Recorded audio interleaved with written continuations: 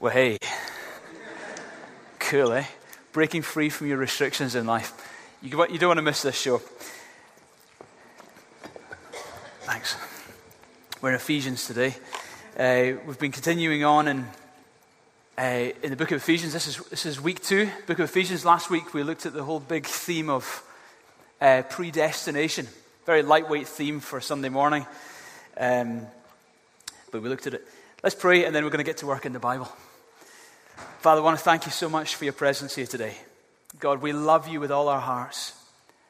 God, we thank you, Father God, for the freedom we have in Christ.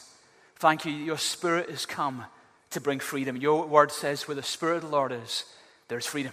I pray for anyone here today, God, who is distant from you, who doesn't feel free, who is a slave to habits, who is a slave to fears, who is a slave to Satan. I pray today they would experience the liberty of God. I pray, God, that you'd break in people's lives today. I pray perform miracles. I pray sick bodies would be repaired.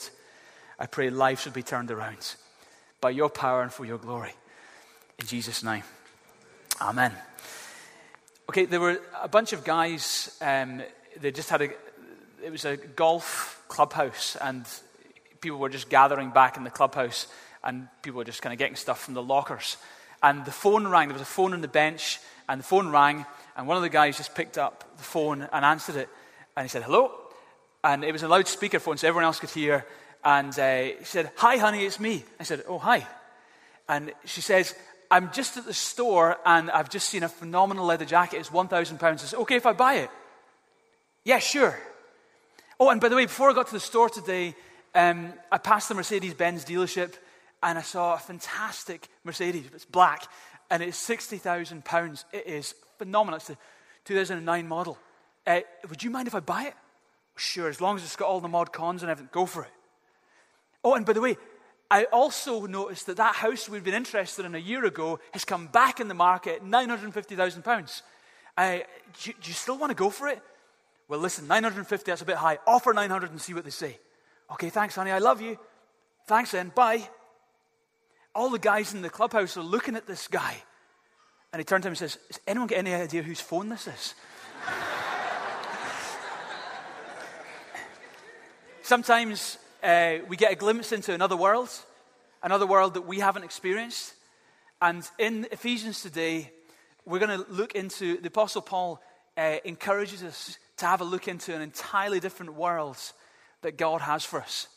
A world, a realm that you've actually entered into, but yet you haven't understood it or maybe perceived it. So we're in Ephesians chapter 1. Before we get into the verses here, let me just say that Ephesians 1 is if you want an outline for the chapter 1, it's the Trinity. We believe that God is Father, Son, and Holy Spirit. And at the beginning of chapter 1, we discovered, as we looked at last week, that the Father, even before the foundation of the earth, had you in mind. And then we see the Son came into action. 2,000 years ago, God took on human flesh. And Jesus Christ came and he accomplished salvation. He died on the cross and rose again, making salvation available for everyone. So we see the Father, then we see the Son. And today we move into where Paul talks about the work of the Holy Spirit in our lives. The Holy Spirit. Today, the Father at the beginning of the foundation of the world had you in his minds. 2,000 years ago, the Son came and accomplished salvation for everyone who believes in him. And today, the Holy Spirit is actively at work in our lives. Ephesians 1, verse 13. In him, you also, when you heard the word of truth, the gospel of your salvation, believed in him, and were sealed with the promised Holy Spirit, who is the guarantee of our inheritance until we acquire possession of it, to the praise of his glory. For this reason, because I have heard of your faith in the Lord Jesus and your love towards all the saints, I do not cease giving thanks for you, remembering you in my prayers, that the God of our Lord Jesus Christ, the Father of glory, may give you a spirit of wisdom and revelation in the knowledge of him, having the eyes of your hearts enlightened, that you may know what is the hope to which he has called you, what are the riches of his glorious inheritance in the saints, and what is the immeasurable greatness of his power towards us who believe, according to the working of his great might that he works in Christ when he raised him from the dead and seated him with him at his right hand in heavenly places. The Apostle Paul here is so excited. He's wanting you to grasp something. He's buzzing, you can hear it. He is excited about a truth. He's been gripped with something and he wants you to get it. Bear in mind, Paul is writing from a Roman prison, and yet he's writing like a free man.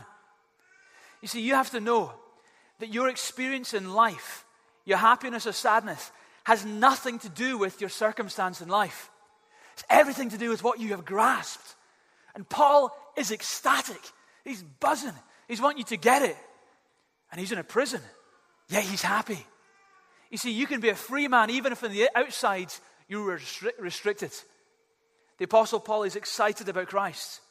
Notice also that before Paul gets on in Ephesians, as we'll look at in the months ahead, is before Paul talks about spiritual warfare, our battle with Satan. He talks about that later in Ephesians. Before Paul talks about marriage, having a great marriage, being great parents. Before he goes on to explain to us what church leadership's all about, before he gets into any of that stuff, he talks about our relationship and our understanding of the Father and who we've become in him. He talks about our relationship to him and what that's done for us. You see, you have to understand in life, that is paramount. That comes before stuff. That becomes before understanding of leadership. That comes before finances. That becomes before relationships. That comes before everything. It's paramount. Your relationship with God is absolutely paramount in your life. When that's in place, everything else follows. In fact, everything else makes sense. So Paul kicks in and he starts by talking about the gospel of your salvation. He says in verse 13, "For in him you also, when you heard the word of truth, the gospel of your salvation, believed in him." According to Paul, there is a message that you can hear. It's a true message. That if you believe in that message, you will be eternally saved. Paul is saying, when you heard the word of truth, the gospel of your salvation, and you believed in it, your response to the word of truth was, I believe that. Then the Bible says, you're eternally saved. Let me take a moment to explain what that message is. What's the word of truth? What's this truth that Paul is saying is available, which if you believe in this message, will give you an eternal life? Here it is. The gospel means literally good news. That to understand the magnitude of the good news, you need to understand the magnitudes of the bad news. Makes sense? You don't appreciate good news if you didn't know what the bad news was in the first place. The bad news is this: that you and I, the human race, are utterly and totally reprobate. We are far from God. We are rebellious to God. We are sinners bound for a lost eternity. That's what the Bible says. Real positive, huh? I wonder why the Bible message ain't that popular these days. It's kind of tough. It's raw, but sometimes truth is raw. The Bible says we are rebels. We are distant from God. We're against God. The Bible says from birth, right through our life, we're sinners. All have sinned and fall short of God's glory. We've not just sinned in our actions, we've sinned in our motivations. You see, we think, don't do evil stuff. And first of all, you do. But secondly, it's not just the stuff you do that God judges you on. It's the stuff you think. It's your motivations. It's your attitudes. It's the stuff you thought about doing seriously. God judges you as if you actually did it. Your motivations are as bad as your actions in God's sight. Also, it's the things you didn't do. You say, I haven't done bad stuff, but you haven't done anything good either. What about the people you could have helped? What about the life you should have lived? How about the way you should have worshipped God, yet you lived like he wasn't there? You are a sinner, and that's the bad news. Now, when you understand that, and you understand that sin will be judged and you'll be lost forever, then here's the good news. That God, even though that's true, God was so upset about this situation that he came and personally paid the price for you and for me. 2,000 years ago, Jesus came. He, unlike us, was sin-free. He was born of a virgin. He wasn't the product of two human beings replicating themselves, and in that child, even in putting in their nature, Jesus did not have a nature like ours. He wasn't a sinful person. And by choice, he lived sin-free. And then the summary of it all was this: the reason God came was to pay the price for the sins, was to pay the debt that was owed. And Jesus, when he hung and died on the cross, God was paying the price personally for the sins of the world so that we wouldn't have to go to a lost eternity, so that the sins could be removed. The blood that was shed on the cross means that you can be eternally forgiven. And he rose from the dead on the third day. He's alive now, and he's here to save you. By his Spirit, he's in this room. He wants to save you forever, right now. And the Bible says, when you heard the word of truth, I've just made a big claim there that I've described to you the truth about the human race. We're sinners, but God the Savior came to save you. That's truth. I believe that's truth. According to Paul, when you believe in that gospel, it becomes the gospel of your salvation. So here Paul is writing to people who have grasped the truth. And Paul knows they've got it because he understands they're authentic Christians. This is what he goes on to say. He goes on to say, in verse 15 and 16, for this reason, because I heard of your faith in the Lord Jesus Christ and your love towards all the saints, I do not cease to give thanks for you, remembering you in my prayers. Paul knew they'd got it. Paul knew they were authentic believers because they had two things. They had faith in the Lord Jesus Christ and they loved the saints. You've got to have both to be an authentic believer. If you say, oh, I love God, can't stand church folk though, you're lying. If you say, oh, I love church, it's such a cool social place to be, but I'm not sure where I'm at with God, then you ain't got it. True authentic believers connect with God, and that connection with God overflows into an utter love for humanity. If it doesn't, you didn't get the real thing. If it didn't change the way you see other people and the way you treat other people, then you didn't get the real thing. True love for God will overflow in love for humanity. So Paul saw they've got the real thing. So because he knew they were saved and because they were expressing that in the way they were living, he was praying for them. So Paul goes on and he talks to us about our security. You see, how do you know that you really got it? How do you know that you are eternally secure? Because that's a big issue. Is it like, oh, I hope God accepted my prayer? I hope when I accepted Jesus that I got saved? How can you be utterly, rock solid sure that you got it? Well, Paul goes on in verse 13 and says, in him, you also, when you heard the word of truth, the gospel of your salvation, having believed in him, listen, it says, you were sealed with the promised Holy Spirit. When you got saved, God came and took up residence in your life. You were sealed. The Holy Spirit came and took up residence in your life. When you gave your life to Christ, he gave his life to you. You gave your life to him, he put his life inside of you. You see, becoming a believer is not just believing in a God that way up there randomly somewhere, but God himself, the Creator, whom the heavens cannot even contain, comes and takes up residence in your life. That's amazing. That's mind-blowing that God would live in you.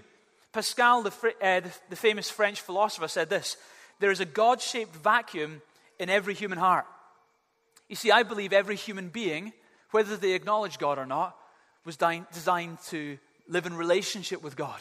I believe every human being was designed to have God taking up residence on the inside.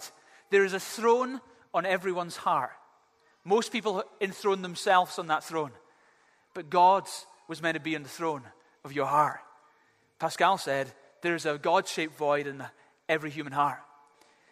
Jesus himself, when he was talking about salvation, he said in John 14:23, if anyone loves me, he will keep my words, and my Father will love him, and we will come to him and make our home with him. When you connect with God, when you put your faith in Jesus, the Bible says that God, by his Spirit, comes and takes up residence in your heart. That's amazing. So from that moment on, where you goes, he goes. Now that's a scary thought. What you look at, he looks at. That's an even scarier thought. You carry God. That's amazing. The Holy Spirit comes and takes up residence in your heart. The Bible describes it as being sealed. In the Greek word for sealed, which I'm going to pronounce fantastically for you, is sphragizo. Where's Katerina? Katerina? Where's Travis? Travis. Why's Travis not at church?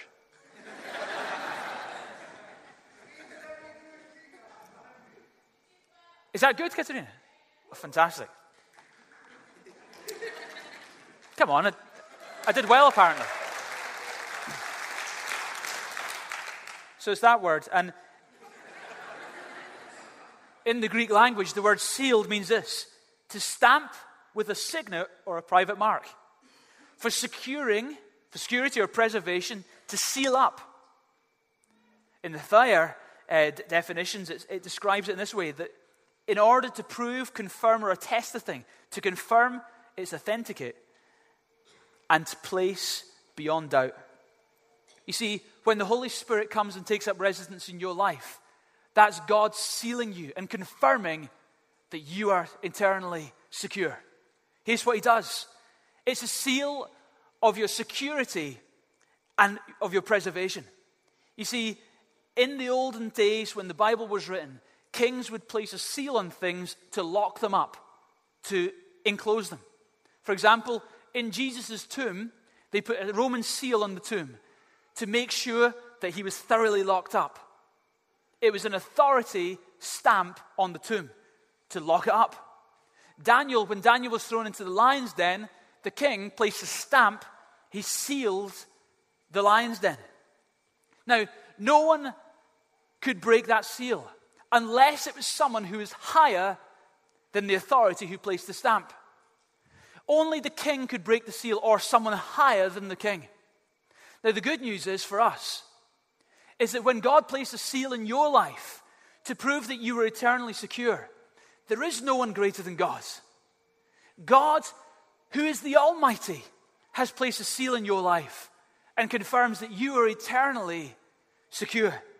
The Bible says in Ephesians 4:30, do not grieve the Holy Spirit of God, by whom you were sealed for the day of redemption. In other words, you are locked up, safe and secure for the day of redemption. You're eternally safe. The seal also confirms you're an authentic believer, and it places you beyond all shadow of a doubt. Romans 8:9 says that anyone who does not have the Spirit of Christ does not belong to him. Conversely, when you have the Spirit of Christ, it confirms that you do belong to him. The Holy Spirit is confirmation in your life that you're totally his. We see in Romans 4:11, circumcision was given as a seal, confirmation of his righteousness. We see in 1 Corinthians 9 verse 2, the Apostle Paul's apostleship was confirmed by the Corinthian people. It was a seal. It confirmed the authenticity of Paul's apostleship. Also, a seal is a royal stamp indicating ownership. In those days when letters were written and they were wrapped up in that scroll, and there was a bit of wax placed on that scroll to close the seal, the king would get his signet ring and would impress it on the seal, confirming, that's my letter. Confirming ownership. Confirming, that's mine. You see, I like that picture because it also confirms that we are God's. We've become God's possession. It says we're the temple of the Holy Spirit. It says in Ephesians 1:13-14. Sorry, it says in 1 Corinthians 6:19-20. Do you not know that your body is a temple of the Holy Spirit within you, whom you have from God? You are not your own. You were bought at a price. You were sealed. You're God's. You're God's. In Alaska, when they cut down those logs, those pine logs, and they're about to float them downriver, before they do that, they put them through a marking machine, a stamping machine. And apparently these big machines, they get the log, and this big machine goes thud, thud, and then it sends the log down the river. Then the next log comes along, thud, and it puts this mark into the grain of the log. And it does it so intensely, it does it so with such force, that apparently the mark can be seen for a good distance down the log, inside the log. So you cut the log, you can see the mark right through. Kind of like that picture. You become a believer, then thud.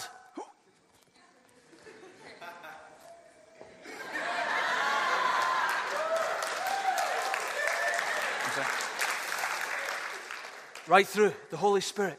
Whoa, you're God's. Thud. So when someone says, I accept Christ, boom. That's what happened to them. Thud. They got the mark right through them. Interestingly also, let me just make a point. Some of you struggle with your salvation. Some of you doubt whether God actually saved you. Some of you you feel you have to keep recommitting yourself to God because you don't think God heard your first prayer. I'm not talking about emotions here. Sometimes your emotions, I don't always feel like I'm a saved person. To be honest, I don't always think like I'm a saved person. I don't always act like I'm a saved person. And I'm better than you. So if I struggle with that, you guys are in big trouble. So you doubt, did God really save me? Did God really accept me? My emotions don't always feel like it. I believe there's at least one person here. You were utterly abused as a kid. And because of that, it's given you such an insecurity that you have no security with people, but also you have great insecurity before God. You find it hard to know that God utterly accepts you. And you need to know, in reality, the activity of the Holy Spirit in your life is the utter confirmation that you are God's. He seals you. That means he locks you up. He authenticates you and he declares, you're my possession. But the Bible also says in verse 13 and 14, the promised Holy Spirit, who is the guarantee of our inheritance. Say guarantee.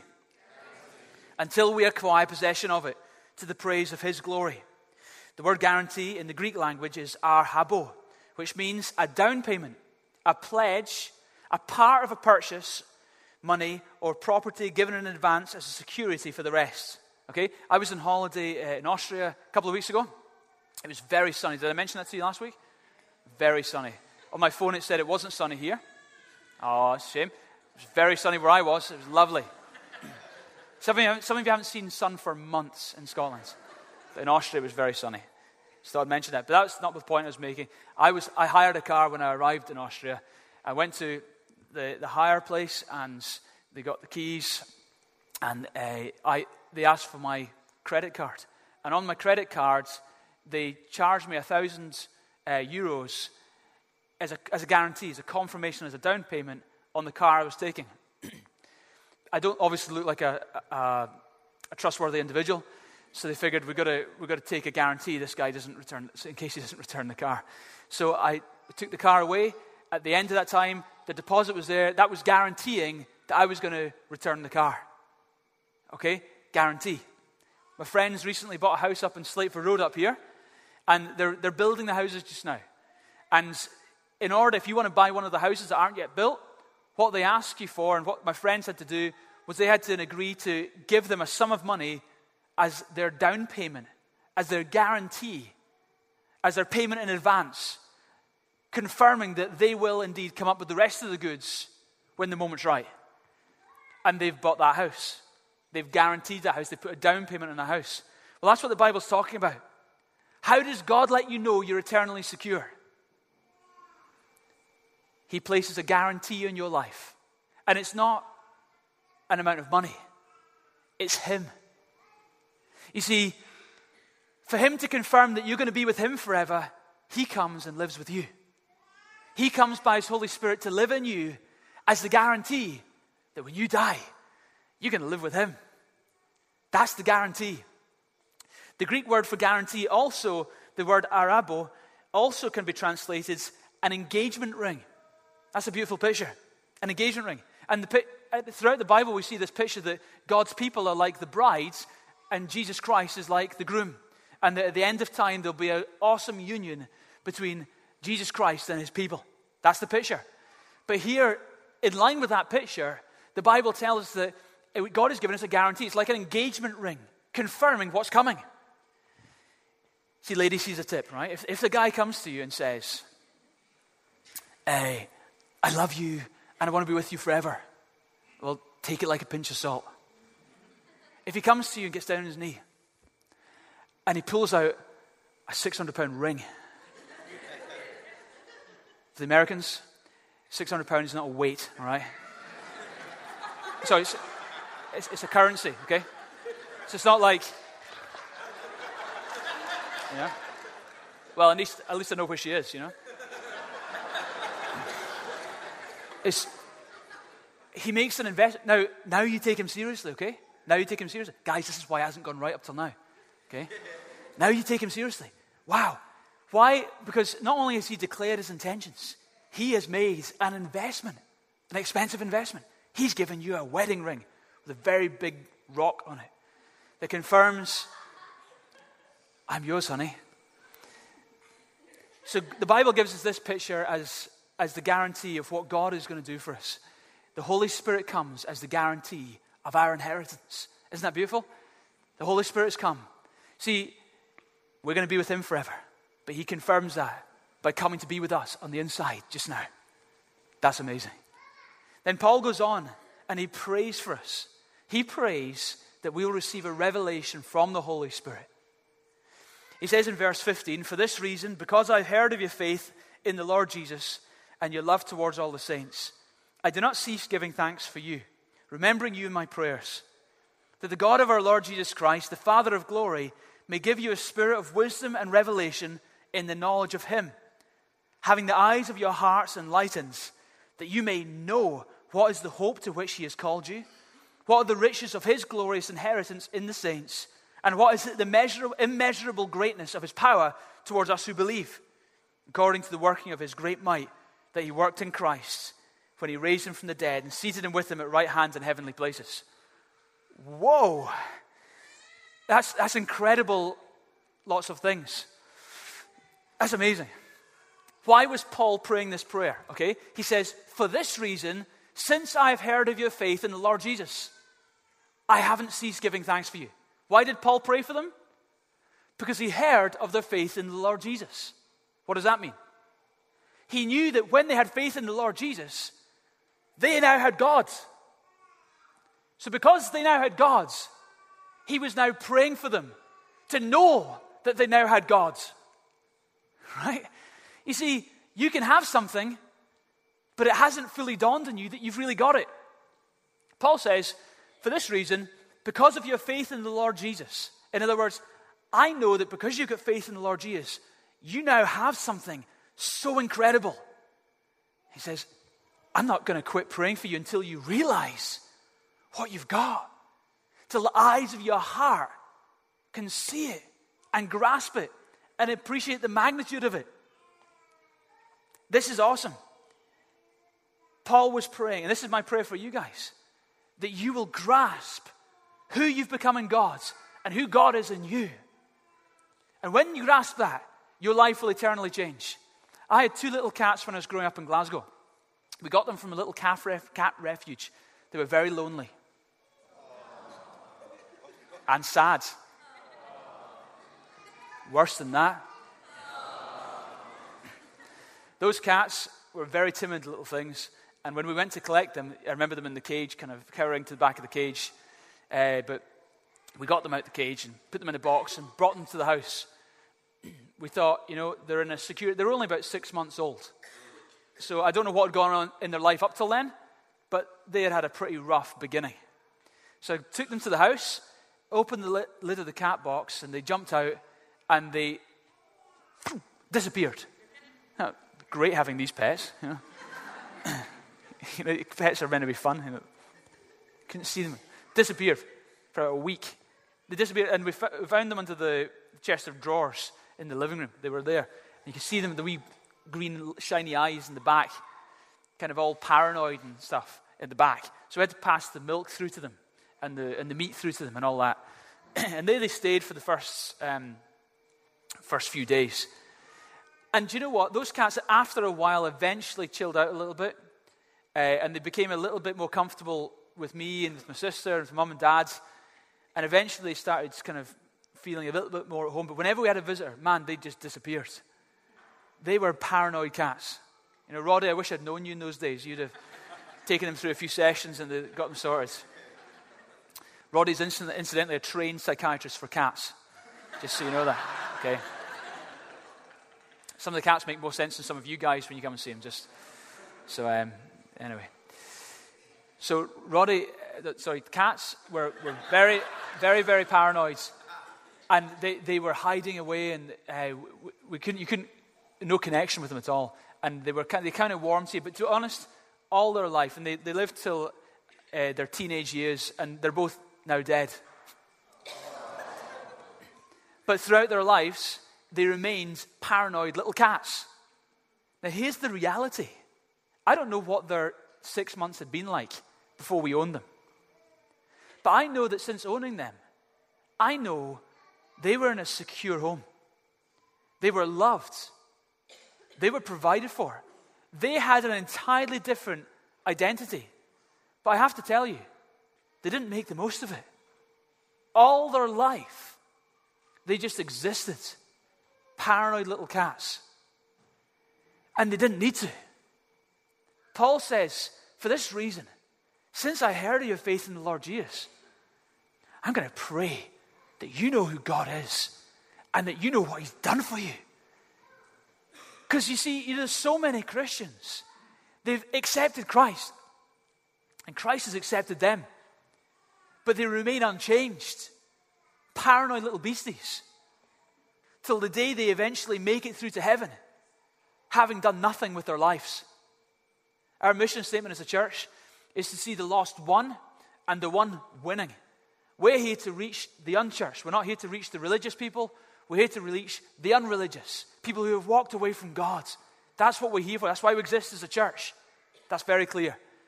But we're also here, once we reach people, we want to help people become winners in Christ. To live life in abundance that Jesus paid the high price for you to live in. Jesus didn't just die to get you to heaven. He died that you'd have an abundant life on earth. If we believe that Jesus died just to get you to heaven, when we baptize you, we just hold you down until no more bubbles appeared. Because we'd be helping you fulfill your destiny. But we pull you up, coughing and spluttering, and say, come on. Bam, live for God. I believe you do not need to be insecure before God. I believe if you only grasped, if the eyes of your heart could only see the incredibleness of what God has done for you, you would never be the same again. Paul prayed for us to know God and know what he'd done for us. You know, we might have said, well, Paul, pray that I get money. Paul, don't pray for knowledge and stuff. Pray that I get money. That'll solve all my problems. Paul, pray that I get a wife. That'll solve all my problems. It doesn't. God, Paul, would you pray? Pray that I get a plasma TV. Pray. I want a holiday, Paul. Pray that I get a holiday. I want a yacht. Please, Paul, pray that I get a yacht. I want a pay rise. I want recognition. Paul, would you pray? Give me a different wife. Paul. Paul didn't pray any of these things. Paul prayed that we would know stuff. Do you know what? When you know God, when you understand who you have become when you became a believer, who took up residence in your life, when you understand that, stuff means zip. You know, stuff will come and go. Have a yacht if you want. Doesn't matter. Even have a wife if you want. But if you've got God, you've got everything. Really, you've got everything. Paul even said that. He said in one place, all things are yours. You've got God. You've got everything. And God's got you. Paul prayed for a number of things. He prayed, first of all, that we'd get revelation of God. He said in verse 17, that the God of our Lord Jesus Christ, the Father of glory, may give you a spirit of wisdom and revelation. That means a heart that's perceptive to wisdom and revelation, a spirit or a heart. In the knowledge of Him. Paul prayed that you would have a revelation knowledge of God. You see, you can't figure God out by philosophy. You ain't going to understand God by philosophy. You ain't going to understand God by debating him or bouncing each other's opinions off each other. You can't figure God out. You understand God because he reveals himself to you. You get a revelation of God. You can't figure him out, but he can reveal himself to you. And Paul prays that you will get a revelation of him. You know what blows me away? The best-selling Christian books today are to do with your self-esteem, to do with becoming financially independent, to do with finding a purpose in life, all of which are important. But where are the best-selling books about knowing God? Because as I say, if you can connect with God, that's everything. That you won't have a self-esteem issue then. If you can connect with God, he'll give you the wisdom for financial independence. You can connect with God. He's going to show you the way forward in life. That's paramount. That's number one in your life. Everything else becomes secondary. The Apostle Paul, I think, had an inclination that the church at Ephesus was struggling in this issue. You see, they were into Christianity. They loved the stuff. They loved discussing things. They were very theological. They were very accurate. They ticked lots of boxes. But Paul was praying, now listen, hey, let's pray that you know God. Later on in the New Testament, at the very end of the New Testament, Jesus in the book of Revelation, speaking to churches, spoke to the church at Ephesus. And this is what he says to that church. In Revelation 2, verses 3 and 4. You have persevered and have endured hardship for my name. And you have not grown weary. Guys, you tick lots of boxes. You've persevered. You've endured hardship for my name. You've not grown weary. But Jesus says, yet I hold this against you. You've forsaken your first love. You see, you can know the stuff. You can know the facts and figures. But if you don't know him, you've got nothing. Knowing him is everything. You were born to have a relationship with God. Knowing him is everything. That's what Paul prayed for. Charles Spurgeon put it this way. No subject of contemplation will tend more to humble the mind than thoughts of God. But while the subject humbles the mind, it also expands it. He who thinks oftener of God will have a larger mind than the man who simply plods around this narrow globe. Nothing will so enlarge the intellect. Nothing will so magnify the whole soul of man as a devout, earnest, continued investigation of the subject of deity. My greatest prayer in my prayer time, you know, how do you spend your time praying? Well, this is how I pray. I get up at 6 in the morning and I go for a walk. That's how I start my day. And I start my day that way. That's how it works for me at best. You know what I do in that time? You might think, right, there's hundreds and hundreds of people coming to Destiny Church. How does Peter spend his prayer time? You know, praying for this person, praying for that person, praying for this situation, praying for this issue, praying for the crazy staff member, praying for, you're going through all these things. That's not, now I do pray for you. I do pray for situations I'm aware of. But my predominant time in prayer is not spent on huge lists. You know what I spend my time mostly doing? Thank you, God. Thanks for this day. I love you today, God. And I spend time listening. I spend time praying in tongues. I spend time worshiping. I spend time giving and receiving. And I just have a nice walk with God to start my day. And I go through my list as well. But even when I don't get through my list, if I've connected with him, I tend to find that the church grows and my day goes well. You want an insight into prayer? You think of King David. Now, he had many responsibilities. He ran a kingdom. King David was one of Israel's most famous kings. You can imagine he could have had a lot on his mind. He had military campaigns. He had political issues. He had rebels in his midst. He had lots of issues and things that he could have been concerned about. And you can imagine, well, what must his prayer life be like? I pray for this region. I pray for that territory. I pray for that battle. I pray for that income. I pray for that situation. He didn't. You've got a great insight from the Bible into the prayer life of King David. It's called the book of Psalms or Psalms. Now, how did he spend his time? How did he spend his time? I worship you, God. I love you, God. I connect with you, God. You see, relationship with God is more important than even the stuff you do for God. Make sure you've got your connection with God. That's everything. That's everything. Second thing Paul prayed for is, Paul prayed that we would get a revelation of the hope to which he has called you. He says that you may know what is the hope to which he has called you. He didn't pray that you'd get a calling in life. He'd pray you'd understand the calling in life. You see, the fact is, every human being has a calling in life. Actually, whether they acknowledge God or not, every human being has a purpose. You don't exist for some meaningless existence. You're created in the image of God to fulfill great purposes in God. Now, when you come to know him, all of a sudden that takes on a whole new significance.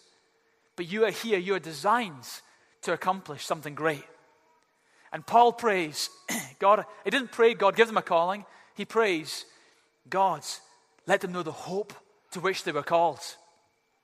And I see the calling as twofold. It has a now application and it has an eternal application. In the now, we're called right here and now to accomplish great things in life. That's what urban poets, their scribble show is all about. It's about finding your purpose, not being constrained, living the life you were designed to live. You have a calling in the here and now. As a church, we have a calling. We exist to impact the city. We exist to reach the unchurched. We want to touch every person in this entire city. And we want to, from here, plant churches around Scotland and the world. That's our dream. That's why we exist. And that's what we're determined to do, God willing, in the generation ahead, in the generations ahead. Just so you're on your radar, on the 13th of September, we're launching our third service, which is a 12 o'clock service down in Leith. That gives us an additional 200 seats to fill with precious people. And can I encourage some of you, if you're from that part of town, even to get out of your comfort zone and not come to the bigger service here, but go to the smaller pioneering service there and invite your friends along. That's an opportunity to connect with the city. We do that for the sake of the lost. We have a calling as a church. You as individuals have a calling. But also God, I believe Paul was praying, let them not just understand their calling in the here and now. Let them understand the hope to which they're called. And I believe that's speaking primarily of your eternal hope. Have you grasped the absolute reality that the moment you accepted Jesus, you from that moment onwards have an eternal life? Have you grasped that? That's huge. That is massive. And it will utterly change the way you live life. It will if you've grasped that, you will live in an entirely different way. You won't live for temporary stuff, you'll live for eternal stuff. You won't live with fear, you'll live with hope. You will have an entirely different expectation and you'll treat people differently as well. Have you grasped the reality of the hope to which he has called you? You know, my mum, she died in 1998. Mum was an artist, a painter. And she was an awesome woman, loved God, really loved God. In fact, the last few years of her life were the best. She just went up and kept going. She was a phenomenal lady. In that last week of Mum's life, having had a terminal disease and having walked by faith through that terminal disease and literally been pain-free for several years, when she told, originally when it was diagnosed, that she'd have months. She lived for years, pain-free, actually with no treatment, just by faith. In the last week of her life, however, she did have pain and she became physically very disabled. On the Thursday, she died on the Sunday. On the Thursday, she was sitting in the living room downstairs in her house in Glasgow. And there she was sitting with her feet up on a footstool in a comfortable kind of armchair. She couldn't move by this point. She couldn't walk. And she was putting her feet up because it gave her some relief and it stopped her feet swelling. So she was in this situation. She had a blanket on her. And it was late, so we all went up to bed. I came down the next morning expecting Mum to be there because she couldn't move. But instead of Mum being there, her bedclothes were perfectly folded and laid in the seat. And she wasn't there. I thought, where's Mum? So I went upstairs and peeked into Mum and Dad's room, and Mum was in bed with Dad. And Dad said, Peter, come here. In the middle of the night, Mum, I heard her run upstairs and jump into bed with me and said, Jesus is taking the pain. I thought, wow. Anyway, at this point, Mum wakes up. I said, Mum, what happens? And she said, Peter, last night I was sitting beside the fire as the fire was flickering. It was late at night. You'd all gone to bed. And Jesus, he came and and she couldn't tell me. I was saying, what did he do? She couldn't tell me. Tell me. She couldn't tell me. But Jesus had appeared. She met Jesus. Now from that moment onwards, that day, Mum had an ecstatic joy. And you know what? From that day, she just started physically just drifting away. She started just disappearing. It was like from that moment she was in heaven. She'd caught a glimpse of something on Thursday night. She had utter relief. There was an intense sense of joy. Man, you should have seen her face, honestly. And even as she slipped into subconscious, as she went into the hospital, under her breath, you could hear her talking about Jesus and what she'd seen in heaven. And Paul prays, could you just grasp what's happened to you? Now, oftentimes at the end of our life, it's often the case. Maybe some of you can relate stories to me of where your loved ones at the end of their life had a glimpse of what's just coming. Now, without Christ, it's a fearful glimpse. But with Christ, that is an outstanding glimpse. But how about glimpsing that now? It's just as real. It's just as real. When we say you're saved, that's not just cool. That is outstanding.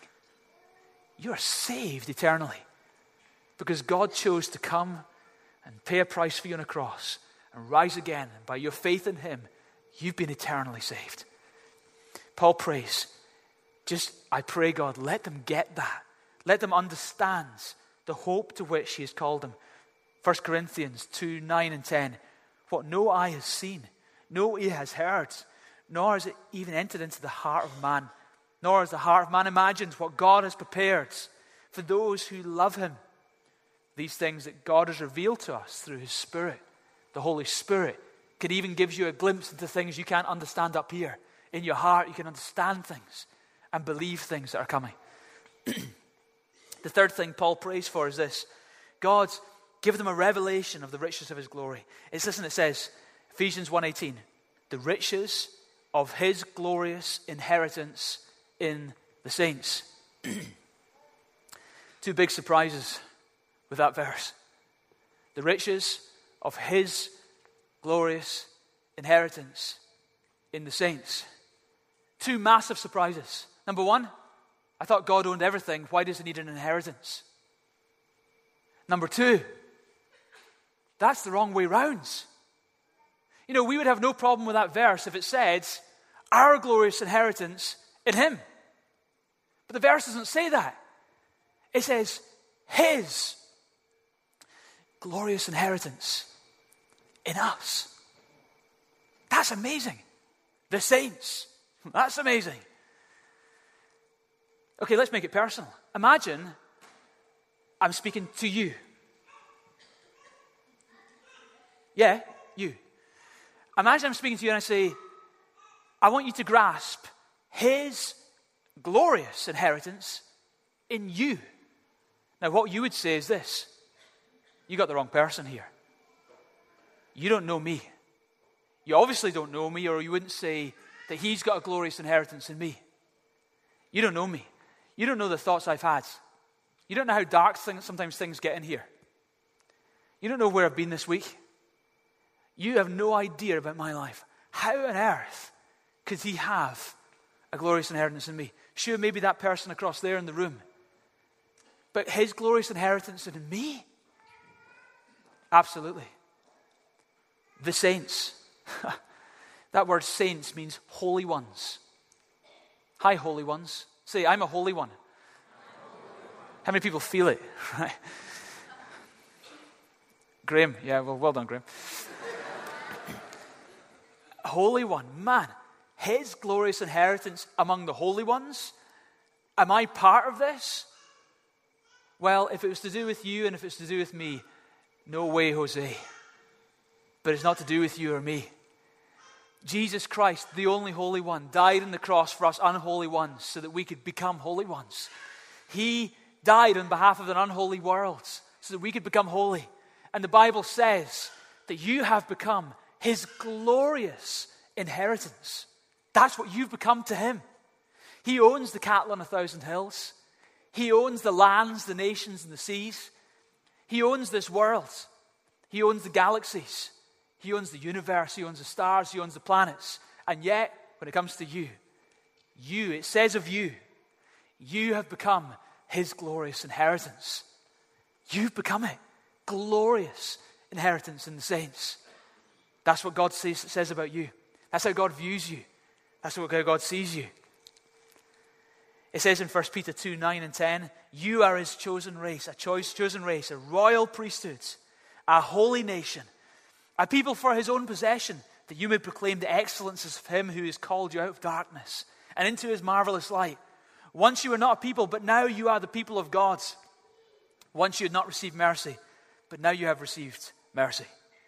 And fourthly, Paul prays, God, let them have a revelation of his immeasurable greatness of his power towards us. Ephesians 1, 19 to 20. What is the immeasurable greatness of his power towards us who believe? Listen, according to the working of his might, great might, which he worked in Christ when he raised him from the dead and seated him at his right hand in heavenly places. Paul refers to a historic event here, talking about the resurrection of Christ. And he says that Holy Spirit that's come to live in you is the same Holy Spirit that when Jesus Christ had died on that cross, was utterly dead, and was laid in a tomb, that on the third day, the Holy Spirit came into his body and caused him to be alive again. That Holy Spirit who caused the resurrection of Christ has taken up residence in your life. And Paul prays, God, let them understand the immeasurable greatness of your power towards them who believe. It's an immeasurable greatness. In other words, you can measure some great powers, but you can't measure this great power. This power of the Holy Spirit that God has placed in you, you can't measure that. That is immeasurable. Notice also the Bible says, his immeasurable and great power towards us who believe. It's going in a direction. This is not just randomly immeasurable great power. This is immeasurable great power towards us. Say me. No, you. Say me. Say, that's talking about me. No one said that. Say, towards me. The Bible says his immeasurably great power towards us who believe. God's power is in a direction. Do you know what? God isn't neutral when it comes to you. God isn't sitting on a fence when it comes to you. God is very much for you. God's immeasurably great power is towards you. Pastor, I'm just not going to I've been depressed for so long. I'm never going to overcome the depression. Do you know his immeasurably great power towards you who believe? I'll never be anybody. I'll never achieve a thing in life of any significance. Have you grasped the immeasurable greatness of his power towards us who believe? I'll always be a dweeb. No. Have you ever grasped the immeasurable greatness of his power towards us who believe? There's no way. The doctor said it's impossible. The doctor said terminal. Have you understood the immeasurable greatness of his power towards us who believe?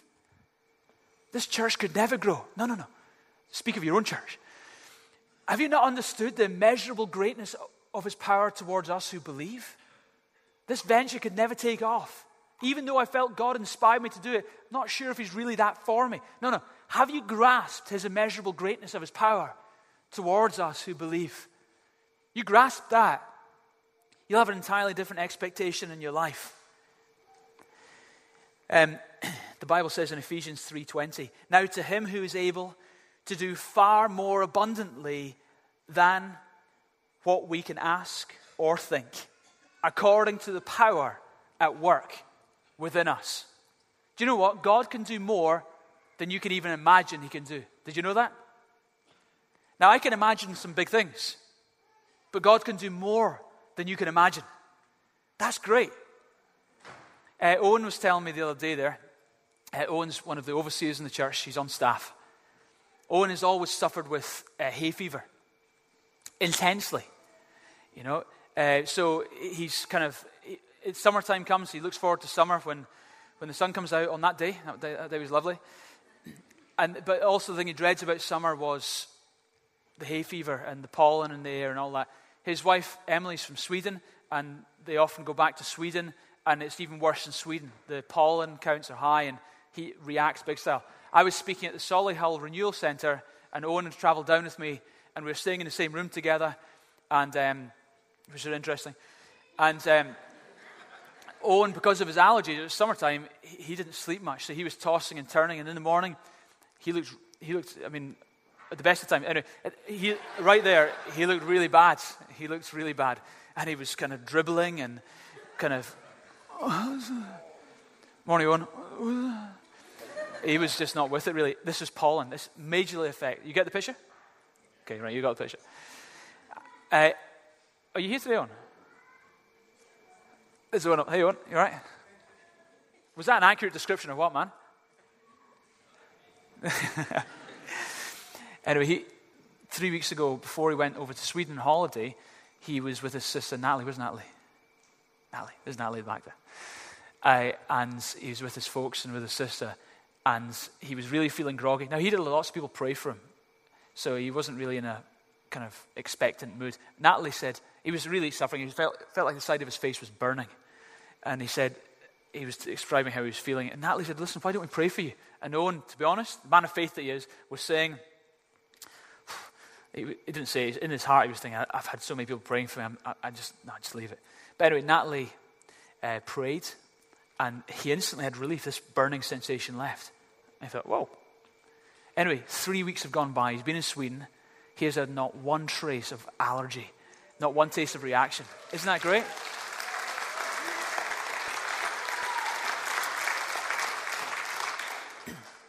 Now, to him who is able to do far more abundantly than all we can ask or think, according to the power at work within us.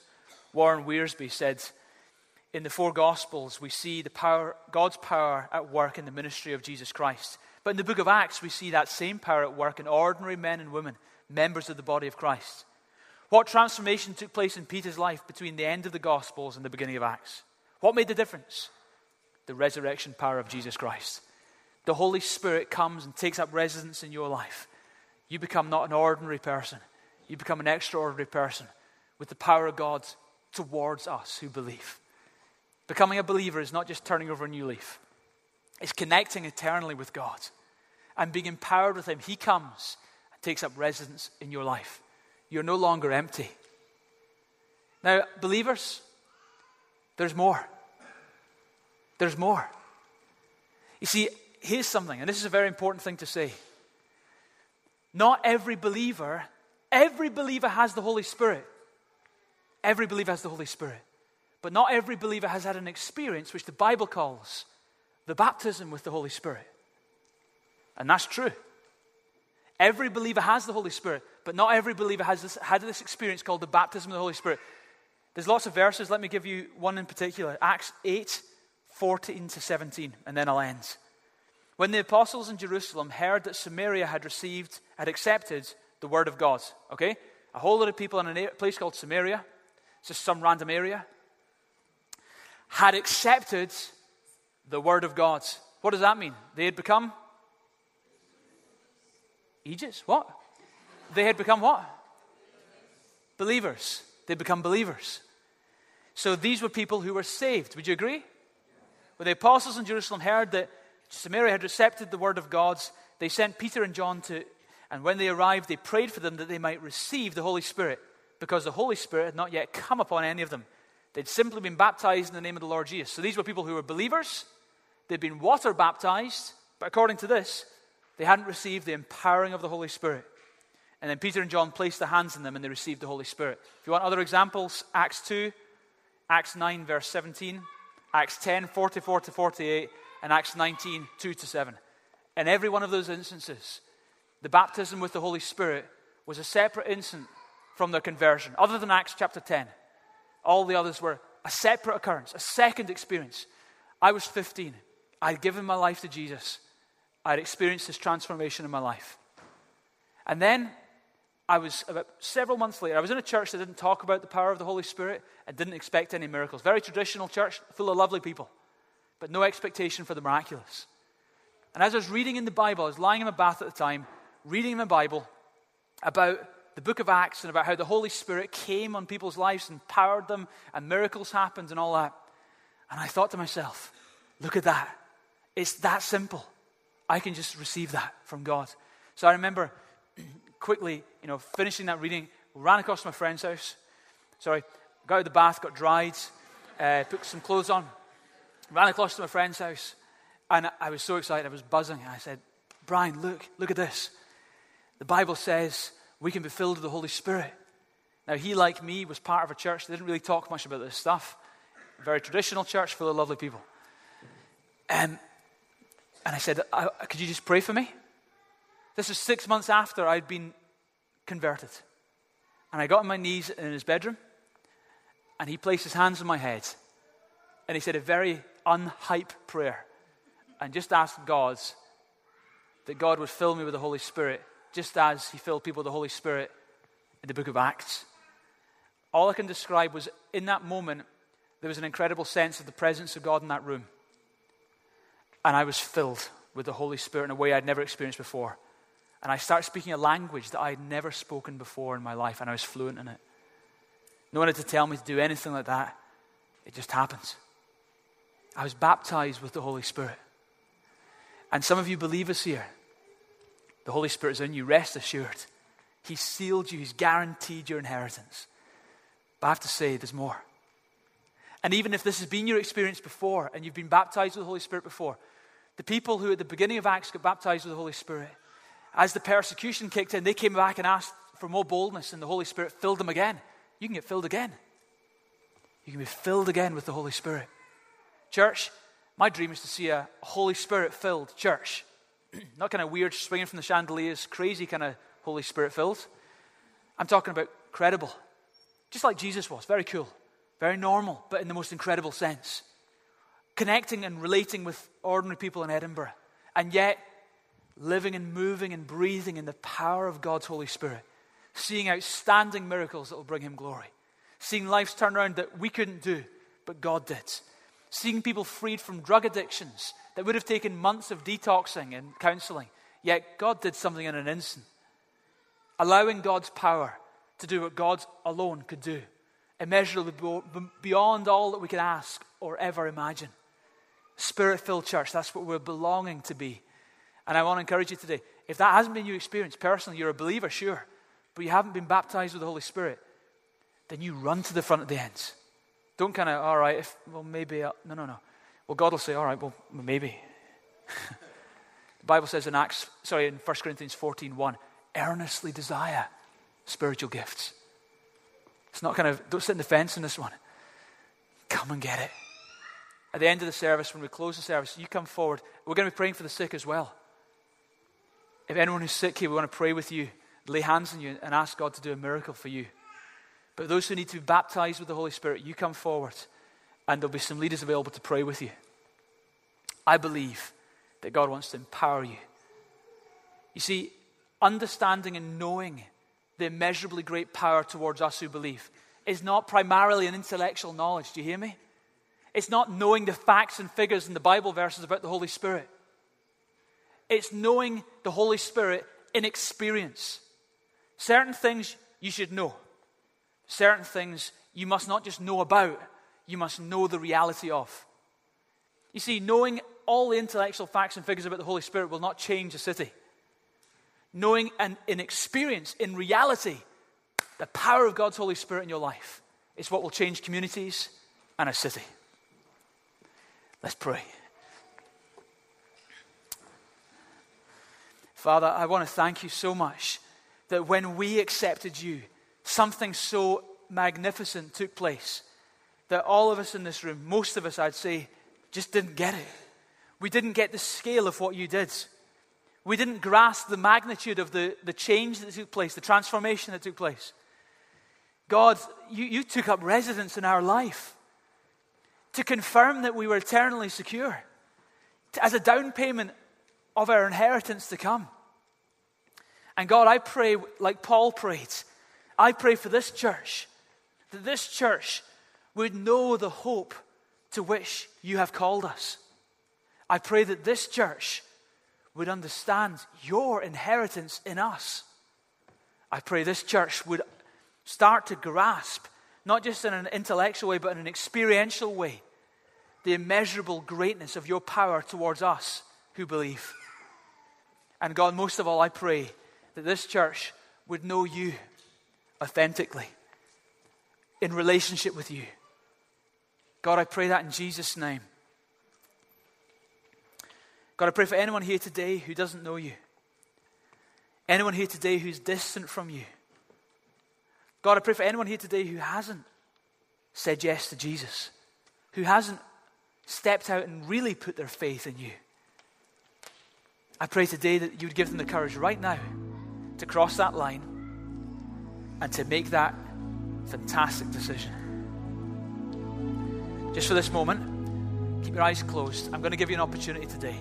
If you're here today and you know that you are not saved, you know that you are not connected with God, you don't have the assurance that you're going to heaven forever, and you know that you're a sinner and you know you need Jesus' salvation.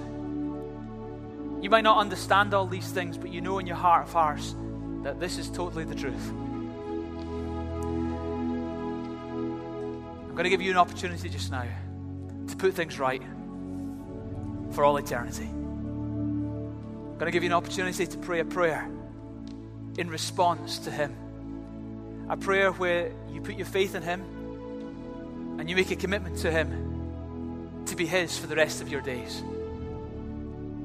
If that's you and you know that you need God and you're willing to put your faith in Him and commit your life to Him, then I invite you right now to pray with me just now. I'm going to pray a prayer. I invite you to pray it with me. Repeat it after me quietly under your breath. Let it be your prayer. Let it be your heart's cry to God. Pray, dear Lord God, thank you for your incredible love for me. Thank you, God, that your love motivated you to come, Lord Jesus. Thank you, you were willing to die on the cross in my place. Thank you, Jesus, you rose again on the third day. I ask you for total forgiveness. I ask you for a new start. Jesus, I believe you're risen from the dead. And right now I make you the Lord of my life. I put you first. And to the best of my ability, I will follow you now for the rest of my days. Thanks, God, for hearing my prayer and for accepting me today as your child. Keep your eyes closed. If anyone prayed that prayer, if you made that commitment to God, I would count it a privilege if I could pray for you just now and ask God to bless you as you embark on this new life with Him. If that's you and you prayed that prayer, could you just identify yourself to me very briefly, just by quickly raising your hand and putting it down again? Thank you. Thank you. Anyone else? Just put your hand up quickly. Thank you. Anyone else?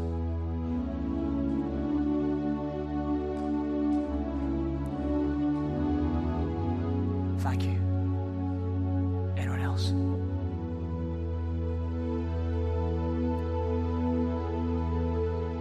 Father, thank you so much for my friends today who have said yes to you, who have embraced you, Jesus, and who have put their faith in the truth that you died for them and rose again. I thank you in this moment as they've put their faith in you. The Bible promises them that they now have eternal life. As they've asked your forgiveness, the Bible's crystal clear that you grant it. And I pray right now, God, they would know the complete acceptance, the complete forgiveness of God Almighty in their lives. Fill them with your Holy Spirit in this moment. Come and take up residence in their hearts and help them from this day forward to live for you and walk with you. In Jesus' name, amen. Amen. Do you have any idea what just happened to you? Do you have any idea what just happened to you? Wow. Go read the verses again.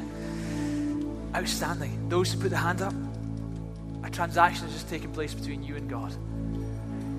And this is the turning point in your life. A couple of my prayer partners before you go will come. I've got some prayer partners who I'll ask to come and chat to you. Those people who put their hands up. We've got a pamphlet which helps explain how to walk as a Christian, and they'll offer to pray for you again. So feel free to take them up on that offer. Don't rush off. Let's stand to our feet. We're going to worship God to end this service.